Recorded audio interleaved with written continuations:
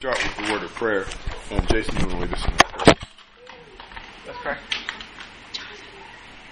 Our God and our Father in heaven, we are so grateful, Father, that we have such a privilege to serve you.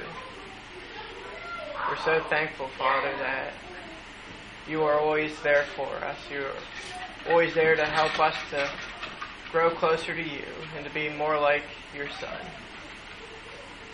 We're thankful, Father, for your word, for you have not left us in the dark on what we need to do to be right with you and to have fellowship with you. We praise you, Father, for the privilege of your word. We thank you for this time that we're going to have this weekend to study the book of Revelation. We pray your blessing upon the study, Father, and we pray that our hearts will be open to listen to the things that are taught to us, that we may bring glory to you in our lives more tomorrow than we did today. We pray that you be with Gary through the study. We pray that you bless him and his efforts in the gospel. This is our prayer in Christ's name. Amen.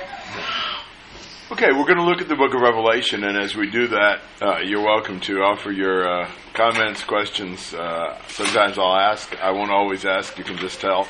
Because I'm going to try to cover this relatively efficiently, so I'm not just going to bog us down asking at every moment if you have something to say, but when you do, say it. I want to make two observations before I start about the limiting factors in our understanding the book of Revelation. You know, most people would look at this book and say, you know, this is really hard. We really have a hard time with this. We don't really know what it means. You know, things like that. And I think there are two reasons for that, primarily. There are some other things, and we'll get into them. But first of all, we don't know the book. You know, it's kind of like, you know, we feel pretty comfortable saying the book of Acts. And if I mention, you know, it was that guy riding in the chariot. You all are thinking about who he was, where he was from, where he'd been, what he was doing, where he was reading from, who came and talked to him, what he did with him. You may even remember the chapter it was in, etc. I might just saying, there's a guy riding in a chariot in the book of Acts.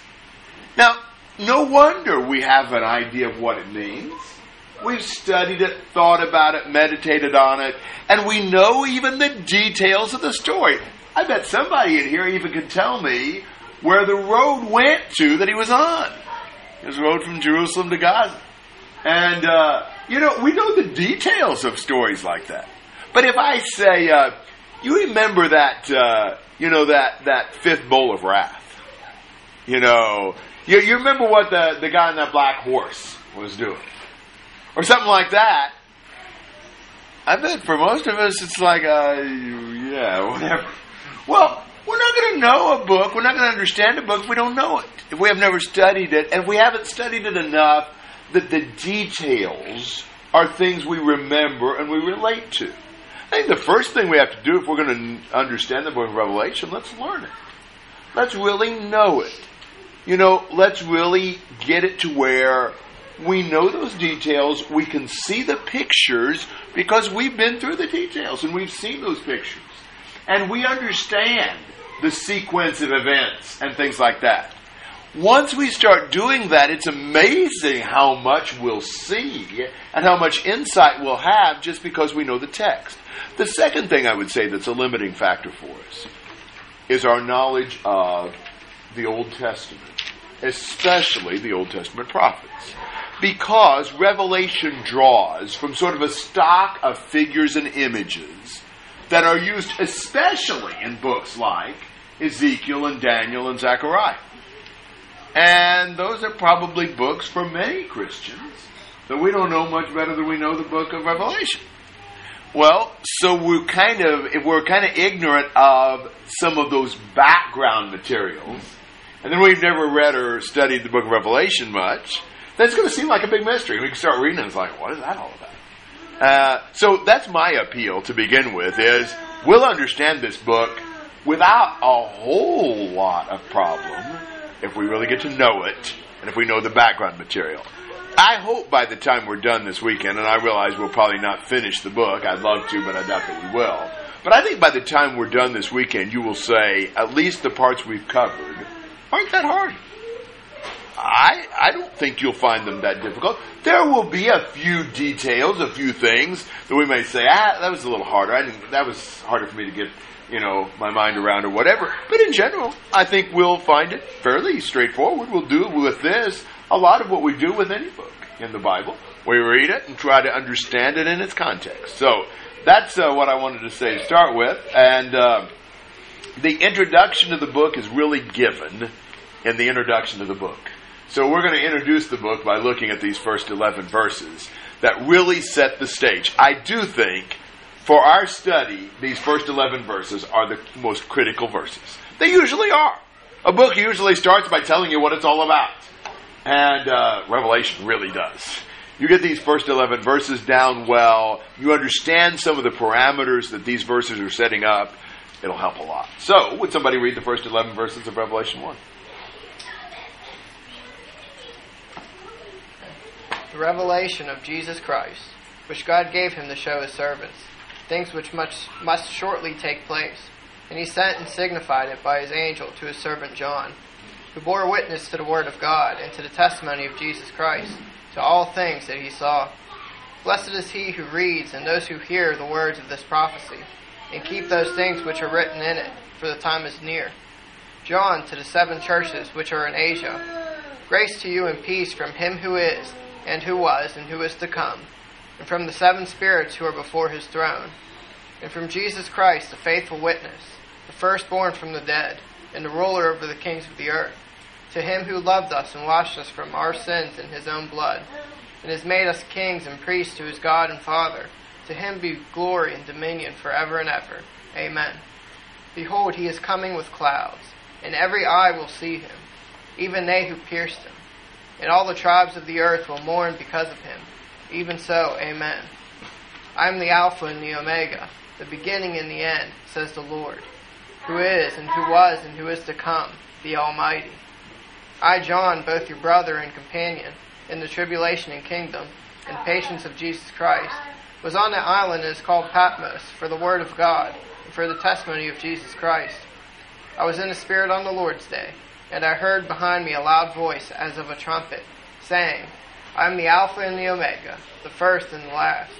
And what you see, write in a book and send it to the 7 churches which are in Asia, to Ephesus, to Smyrna, to Pergamos, to Thyatira, to Sardis, to Philadelphia, and to Laodicea. All right, very good. This is a revelation of Jesus Christ. It's an unveiling that comes from Jesus. And if we look at the first verse carefully, we can sort of see the chain of transmission. Who really originated this revelation?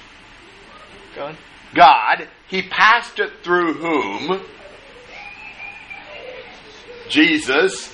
Then he passed it through whom? John. In between Jesus and John. This angel. Then to John. And then from this whole introduction, John passed it to who?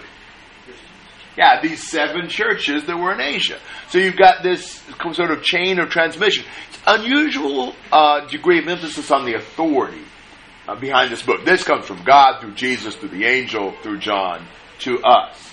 And it's to show his bondservants some things. The verb show helps you to see the idea this is in visual form. We'll see that even more as we go through this. And it's about things that were going to happen when? Yeah, it's about things that were going to happen soon. And in verse 3, what does he say about the time frame? Yeah, the time is near. So he emphasizes that the things he was writing about were going to happen soon, that the time was near. You might just take a glance at the very last chapter of Revelation, chapter 22, verse 6. You look at 22:6. When were the things going to take place, did they say? Shortly. Yeah, shortly or soon. And verse 10 of chapter 22, the time was what? Near. And therefore, in verse 10, he says, don't seal up these words. They're going to happen soon. Now, that contrast, I'll just mention, I'm not going to look at for now. In Daniel 8, there was a prophecy that was supposed to be sealed up, for it applied many days in the future. It was talking about something about 400 years later. So he said, seal that one up. Don't seal this one up, the time's near. Jesus is telling these 7 churches that what he's writing about are things that are going to take place shortly. So that's what he says about what he's writing about. He testifies in verse 2 to the Word of God, to the testimony of Jesus Christ, even to all that he saw. We'll keep saying this. This is a visual book. This book is John telling what he saw. And I'll save my emphasis on that till a little later, but remember that, and we'll talk about that again in a minute. He pronounces a blessing on the one who does what? Reads, hears, and keeps or heeds. Now that's interesting. It's the only book in the Bible with a special blessing pronounced on the reading of it. That's interesting. But it's interesting to me that you also are supposed to keep these things or heed these things. This is not a book just to be read and intellectually grasped. It's a book to be obeyed. Revelation is an exhortation. Revelation tells us not just what to think, it tells us what to do. And I think that's a very important lesson for us in this. This is not going to be primarily something where we're going to end up thinking, all my intellectual curiosity has been resolved or stimulated by this. It's much more going to be a practical book that really needs to be kept. There are lessons in this that we need to heed. And so that puts this into more of an exhortation as opposed to a speculation kind of a context. All right, anything you want to say about those first 3 verses? When you start in verse 4, what does this sound like? Yeah, it sounds like, one of Paul's letters, maybe. You can imagine Paul saying, Paul, to the church in such and such a place, grace to you and peace from God our Father and the Lord Jesus Christ, or something like that. Now, we had a little preface, those first 3 verses. That's a little different to have a sort of a preface. But starting in verse 4, this is an epistle. And that's what it is. The book of Revelation is a letter. Now, many of the letters were written to one church, although there were some that Paul, for example, would include in the introduction other churches. There were some that were written to groups like the Christians of the Dispersion or whatever. Think about James or 1 Peter or whatever. This is just a letter written to 7 churches. Now, I'm going to have to belabor something that normally we don't have to. Because Revelation seems so different to us and because we've not studied it before, there's a fundamental point that we need to make. When you read an epistle, you are reading somebody else's mail. You're reading a letter written to somebody. For example, you read 1 Corinthians, and it says, each of you says, I'm of Paul, I'm of Apollos, I'm of Cephas, I'm of Christ. Do we say, which person is saying I'm of Apollos? Which is the guy that's saying I'm of Paul? Do you look around and think that when you read that? Well, no, you don't think that. What do you think about that? I'm of Paul, I'm of Apollos, I'm of Cephas. Who was saying those things? Corinthians. The Corinthians. So do you say, well, that was the Corinthians, this is now, we don't need that. Is that what you do? What do you learn from that passage in 1 Corinthians? Don't do it. Don't do the same type of thing.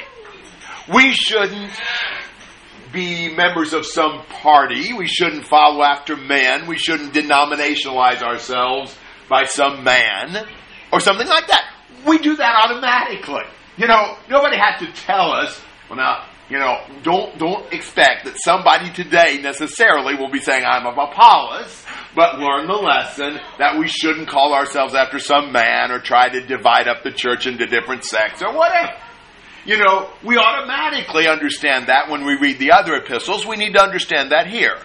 What he's going to be writing about are things that relate to these 7 churches, but that have application for us as we are in similar circumstances. God doesn't change. Man doesn't change much either. And so what was written to the Corinthians has a lot of application to us. What was written to these 7 churches of Asia has a lot of application to us. That's what we're reading. So it's John to these 7 churches. He wishes for them grace and peace, very much like Paul would have done. And where the only difference here is, normally when grace and peace was wished, it was from 2 sources, God and Jesus. In one book, from one source. In a couple of books, there are no sources mentioned. But here, it's grace and peace from 3 sources. From Him who is, and who was, and who is to come. From the 7 spirits who are before His throne. And from Jesus Christ. So, you've got grace and peace given from 3 different entities. Now look at them. From Him who is, and who was, and who is to come, refers to who? God the Father. And what it's saying about God is that God's eternal. He always is. Whether it's in the past, the present, the future, God is. He is eternal. He's self-existent. He's unchanging. And from the 7 spirits who are before the throne. Wonder what that's talking about.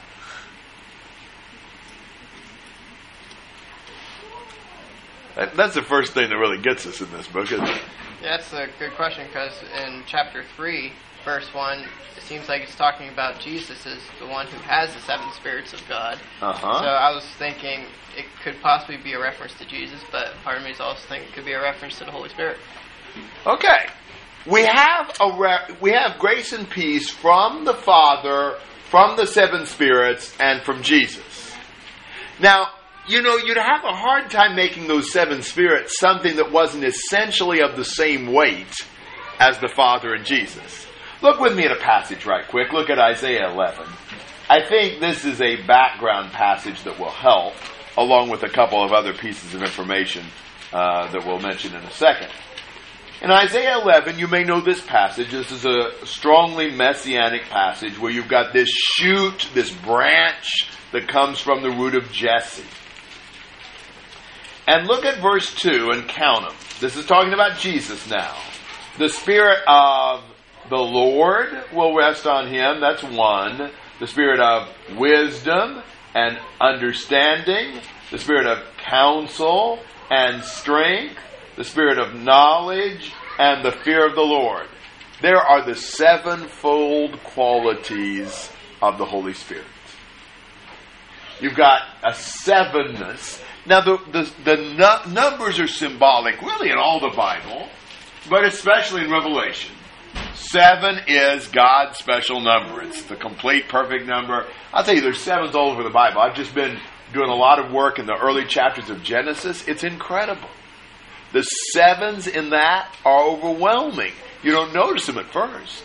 But there are just some incredible illustrations of the number 7, even things that you might not see at first. Like in the first part, 1:1 to 2:3, God is mentioned 7 times 5 times, 35 times. Then in the next book, from 2:4 to 4:26, he's mentioned another 7 times 5, 35 times. And the 70th mention of the Lord is where they began to call on the name of the Lord.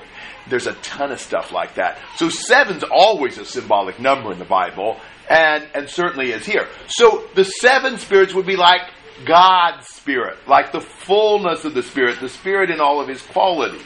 And so I think this is just a reference to the Holy Spirit. Anybody want to say something about that? Yeah. I'd say it's the first indication. While you can go to Isaiah and you can count 7, I don't think necessarily when you read a 7 that means 7. It means something symbolic, like you said, and I agree. It's the Holy Spirit. Right. The number 7 is associated with God. Exactly. Good point. And from Jesus Christ, here's another 7 if you count them up. He is the faithful witness. He's the firstborn of the dead. He's the ruler of the kings of the earth. He loved us. He released us from our sins by His blood. He made us to be a kingdom and priest to His God. To Him be the glory and dominion forever and ever. So there's 7 things about Jesus right there, which doesn't surprise us perhaps. But notice those things. The first 3 are who He is. He is the faithful witness. A witness testifies. Jesus is an honest, faithful testifier. What He reports is true. He's the firstborn of the dead. That's kind of a paradox, isn't it? The firstborn of the dead. But the idea is Jesus conquered death. He's the one who gained the victory over death. He's the one who has the rule over death. He's the ruler of the kings of the earth.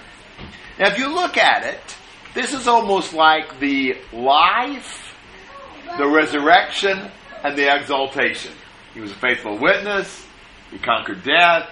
And now He's ruling over the kings of the earth. And amazingly, when you look at what He does, the next 3 things, what does the ruler of the kings of the earth do, according to verse 5?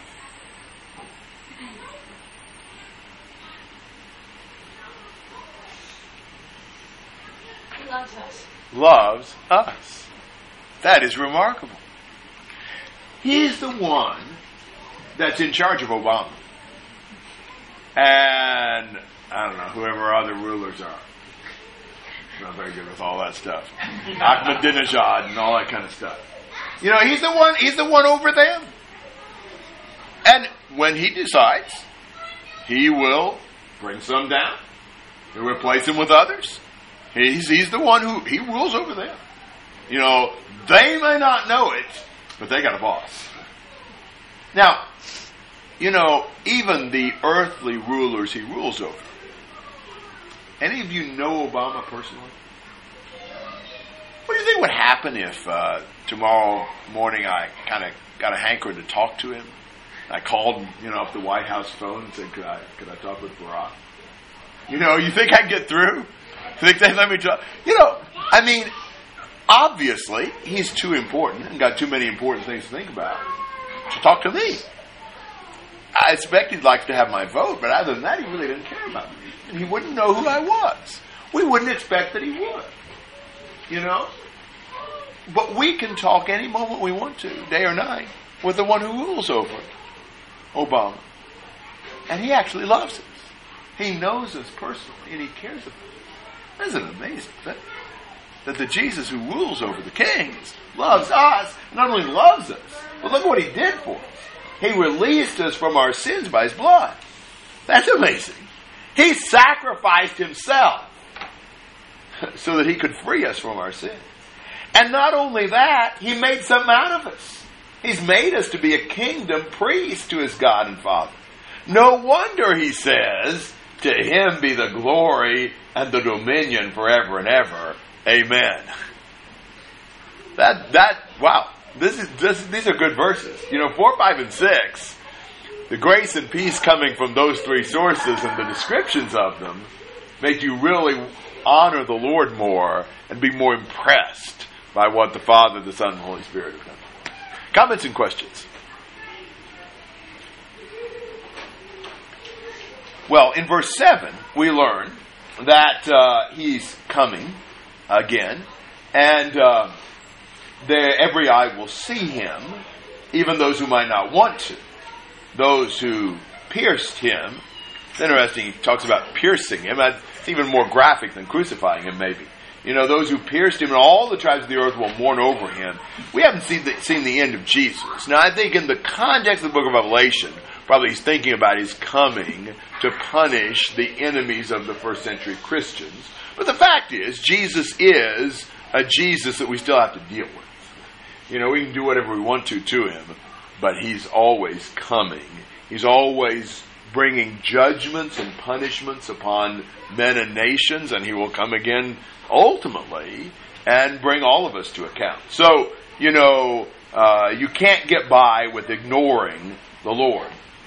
And then He says in verse 8, I am the Alpha and the Omega. Alpha and Omega aren't words we use every day of the week. What did those words mean to them? Why did they mean beginning of the end? Yeah, first and last letters of the Greek alphabet. This book was written in Greek. So it's like saying I'm the A and the Z. He's the one who encompasses everything within him. And says the Lord God, who is and who was and who is to come, the Almighty. God is so much greater than all the things here that distract us. We get so wrapped up and worried about and interested in and obsessed with a bunch of trivia when it's all said and done.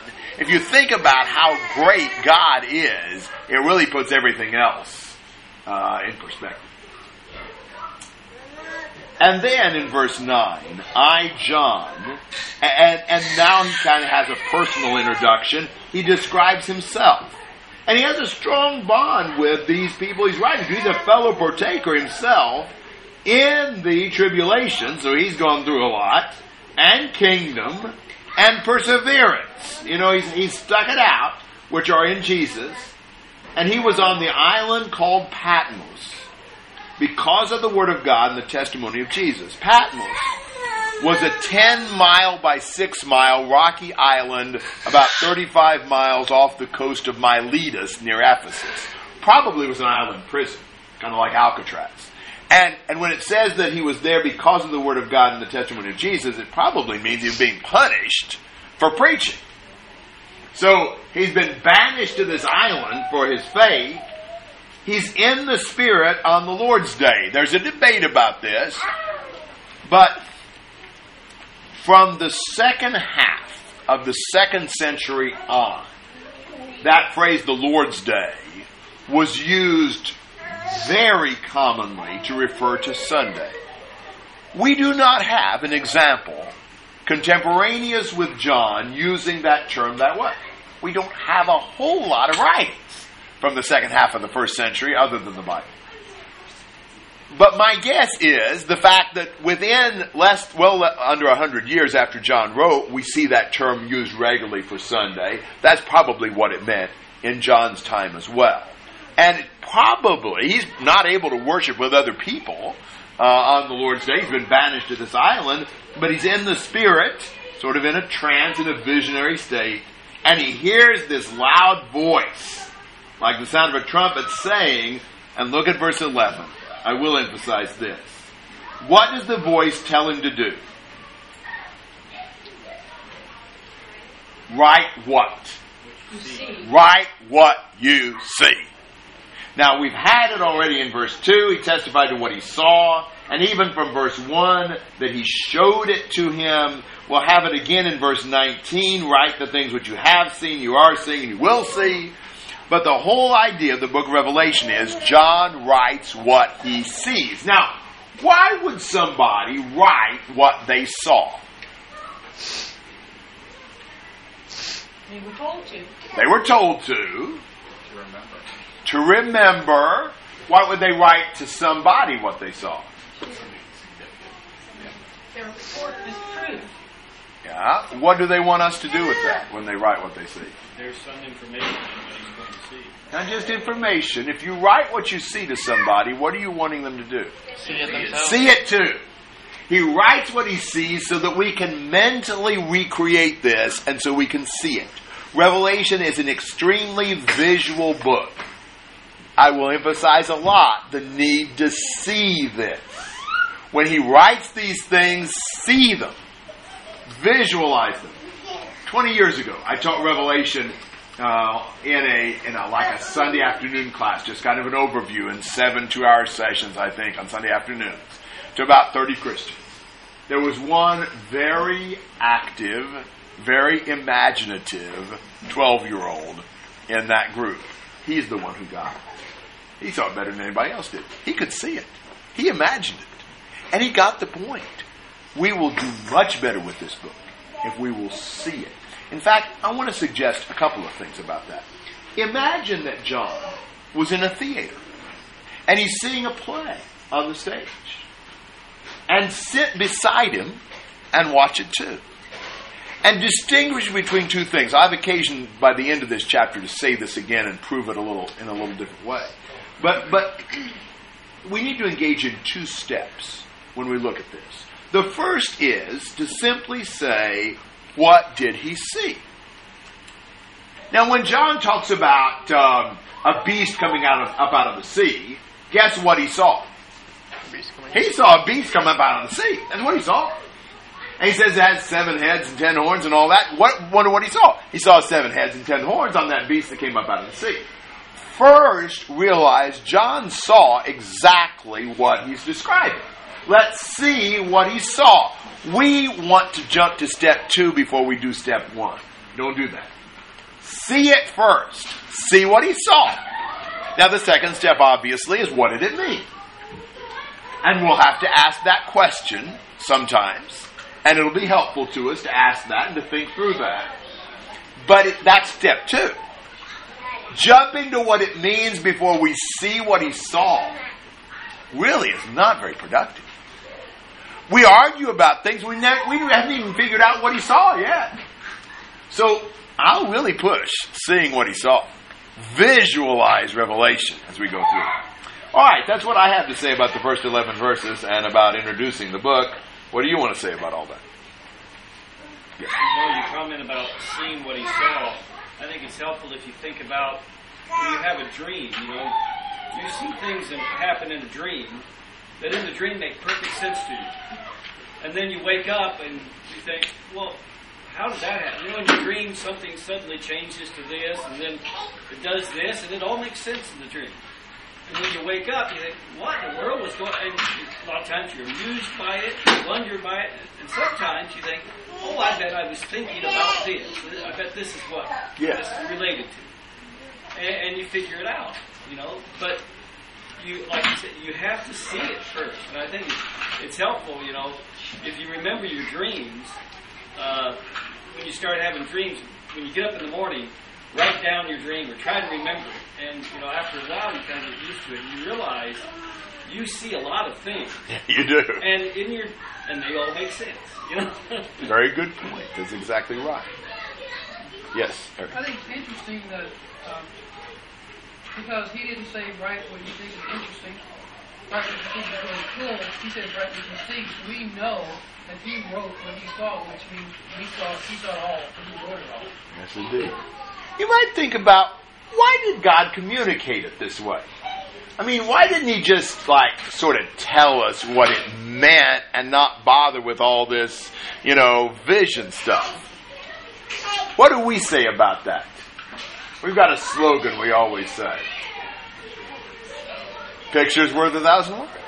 This has so much more impact being visual. It's more vivid. It grips you more. It may be frustrating once in a while to people because we're like, man, this is more complicated. No, it's more moving. It's more exciting.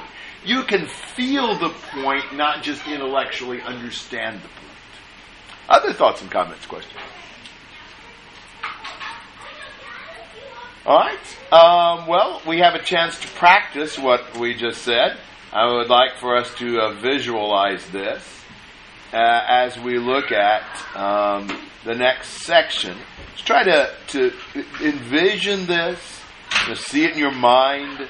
We're going to start in verse 12. Then I turned to see the voice that was speaking with me. And having turned, I saw 7 golden lampstands. And in the middle of the lampstands, I saw one like a son of man, clothed in a robe reaching to the feet and girded across his chest with a golden sash. His head and his hair were white like white wool, like snow. And his eyes were like a flame of fire. His feet were like burnished bronze when it's been made to glow in a furnace. And his voice was like the sound of many waters. In his right hand he held 7 stars.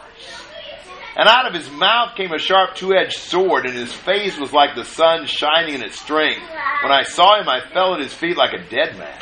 He placed his right hand on me, saying, "Do not be afraid, I am the first and the last and the living one. And I was dead, and behold, I am alive forevermore, and I have the keys of death and of Hades. Therefore write the things which you have seen, and the things which are, and the things which will take place after these things. As for the mystery of the 7 stars which you saw in my right hand, and the 7 golden lampstands, the 7 stars are the angels of the 7 churches, and the 7 lampstands are the 7 churches. Alright. So, John turned to see the voice, and he saw 7 lampstands. Talk a little bit more in a minute about what those meant, but that's what he sees, like 7 lamps. And what does he see in the middle of those lamps? Jesus. It is Jesus. Jesus basically looks like a what? Man. Like a man. Jesus in some sort of a bodily, human-like form. That's what he sees. And, well, can you see him? You know, did you visualize, I mean, can you kind of imagine, too, what you would have felt if you had seen him? You know, John turns and he sees this. Wow. If you had been with John, and you turned and you saw Jesus like that, I've got a question. What would be the thing that would stand out the most? What would you have noticed and your attention most been riveted on? The ground. The ground. Yes. But in the figure. His face? Why his face? Yeah, it was so bright. You know, I suppose you could hardly look straight on. You know, you'd have to squint. You know, his face was like shining like the sun. I mean, and I gathered that John was fairly close to him. It must have been blinding. Can you imagine a glow like that? That was really impressive. I don't think that would have been the thing I most noticed. What would you have most noticed? The sword coming out of his mouth. Wow. Tell you what that figure says will cut you. You know, he is the Word, and he has penetrating words. So you imagine him with this sharp sword coming out of his mouth. That's impressive, but I don't think that's the first thing and the main thing I would have noticed. What would you have noticed? His eyes, what were they like? Yeah, that's, I think, what I would have seen. Have you ever seen somebody whose eyes are just like you just can't take your eyes off of them? Every once in a while you see somebody whose eyes are just like they're captivating. These eyes were like just flames of fire jutting out. Wow. That would have been amazing. He's got X-ray vision. You know, he can see through things. Now there were some other things that would have really impressed me too. What would have impressed you? His voice, like what? Anybody been to Niagara Falls? Okay. Yeah. Not many. And you guys don't live that far either. I'll just go sometime. There is a waterfall that I have not been to, but I know a lot of people who have, on the Brazil, Argentina, Paraguay border, I think it is. Iguazu Falls. And it makes Niagara look like Niagara. From what I understand, it's like, you never went, did you go? Okay. You didn't go. Okay. Well, I don't know. Sometimes one place I didn't go. You know, it's like 5 times Niagara. And they say when you get even miles from there, the sound is just deafening. Apparently, it's just incredible. Can you imagine somebody who's got a voice like that? That must have been just overwhelming. Whoa. That would have had some impact. I wonder about the size of this being. What would show you he was really big? Yeah, he was holding 7 stars, hello. That's amazing. You know, how could anybody hold 7 stars in his right hand? And you may not have thought about this so much, but think about his feet being like burnished bronze after it's been caused to glow in a furnace. Now, I think the idea is this bronze, I don't really know what color bronze gets when it gets really hot. Does it get red? Get red hot bronze, I guess. Can you imagine just glowing hot bronze? That's his feet. What would happen if he stepped on something? Yeah, it would be incinerated. It would just melt under him. There's a number of passages that you might connect with this. I might notice one or two with you. In Micah chapter 1, this is a cool text if you haven't thought about this. You just appreciate the prophets for the vision of the greatness of God. You've got God coming down in Micah 1:3. The Lord is coming forth from his place. He will come down and tread on the high place of the earth. The mountains will melt under him, and the valleys will be split like wax before the fire, like water poured down a steep place. I mean, his feet set foot on a mountain, and it just runs down like wax, like water. It just melts. It just, liquefies right on the spot. That's amazing power. All of this goes together to just stun you. Honestly, what if you could see that with John right now? Can you imagine if the book of Revelation had stopped right here, and that's all John saw? Do you think it might have affected him the next day? The next week? The next year? Wouldn't have it helped so much to put things in perspective? To really see what matters and what doesn't? We need a much more exalted vision of who Jesus is. In this case, what was John's reaction? Yeah, he was overwhelmed. I think we would have felt the same way. He's standing straight. He fell flat on his face. Think about the concept of Jesus that we typically have. If you picture Jesus, this is probably true for us. It would really be true in the world. If you picture Jesus, how do you usually picture Jesus? On the cross. Yes, as kind of a pitiful figure on the cross, or a baby in a manger, or maybe I picture Jesus, out in a peaceful, tranquil countryside with a few sheep and some little children around him. Really kindly, that kind of thing. Now, those pictures, maybe except for the countryside one, are pretty valid pictures. But they're not the way Jesus is now. And the thing that those pictures have in common is Jesus kind of looks weak in those. I want us to see Jesus like he is right now. We need to be much more awed by Jesus' greatness and magnificence and majesty now. He is amazing. He is awesome. If you could only see Jesus like this, that's the way he is now. He's not on the cross anymore. He's not a baby in the manger anymore. And so I think this could really help us a lot. And I can only imagine what John must have thought. And Jesus just, look what he does. Here's John, fainted. And what does Jesus do? Yeah, with what? His right. What did he have in that hand just a minute ago? We put that right hand on John and says, don't be afraid. I am the living one. I was dead. And behold, I am alive forevermore, and I walked out with the keys to death and Hades. John, you write what you see. You write what you did see. You write what you will see. And I'll tell you a couple things that'll help you. What do these things mean? Well, what did the 7 stars mean? The angels of the 7 churches. What did the 7 lampstands mean? The 7 churches. That would make sense, doesn't it? We are called to be the light of the world. We're to be God's light shiner forth. So we're God's lamps. And, everything in the book of Revelation has an angel.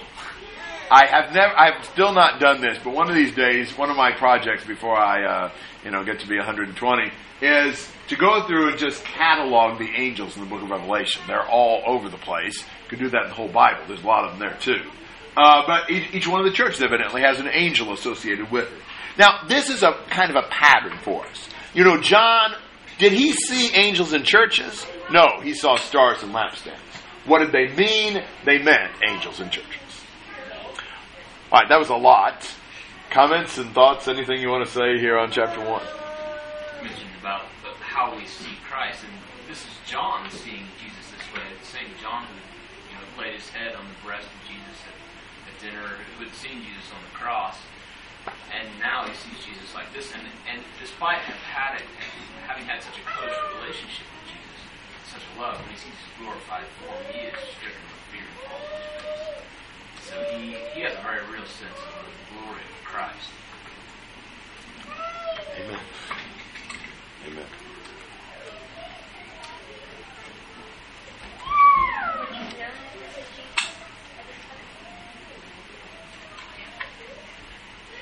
I don't know how quickly he perceived that.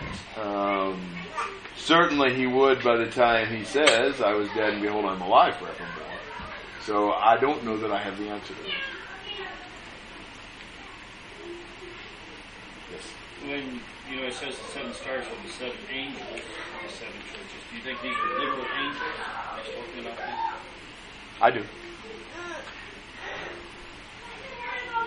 Anybody can say anything else they want, but that's what I think. Well, when you say over, I'm not sure about that preposition, but they're angels that correspond to church. In the Bible, we just have not probably, at least I haven't, looked as much at angels as I should. There's a lot of angelic involvement in this world. In Daniel 10, you evidently have some sort of celestial princes that correspond to various nations. In Matthew 18:10, he says that the little ones, their angels behold the Father who's in heaven. Evidently, there's angels that correspond to individuals. Ephesians 6 suggests we have a warfare, that kind of corresponding celestial warfare against the spiritual forces of wickedness in heavenly places. I think there's a lot more involvement of the spirit world in things that happen here. Hebrews 1:14 says the angels are ministering spirits to help us. So I take it that just as there's angels or princes or something that correspond to nations, just like there are angels that have a relationship with individuals, so each of the churches has an angel. Now, what that angel does for the churches exactly, or how they relate, I don't know that completely. I don't think we have a whole lot of information about exactly how God uses angels.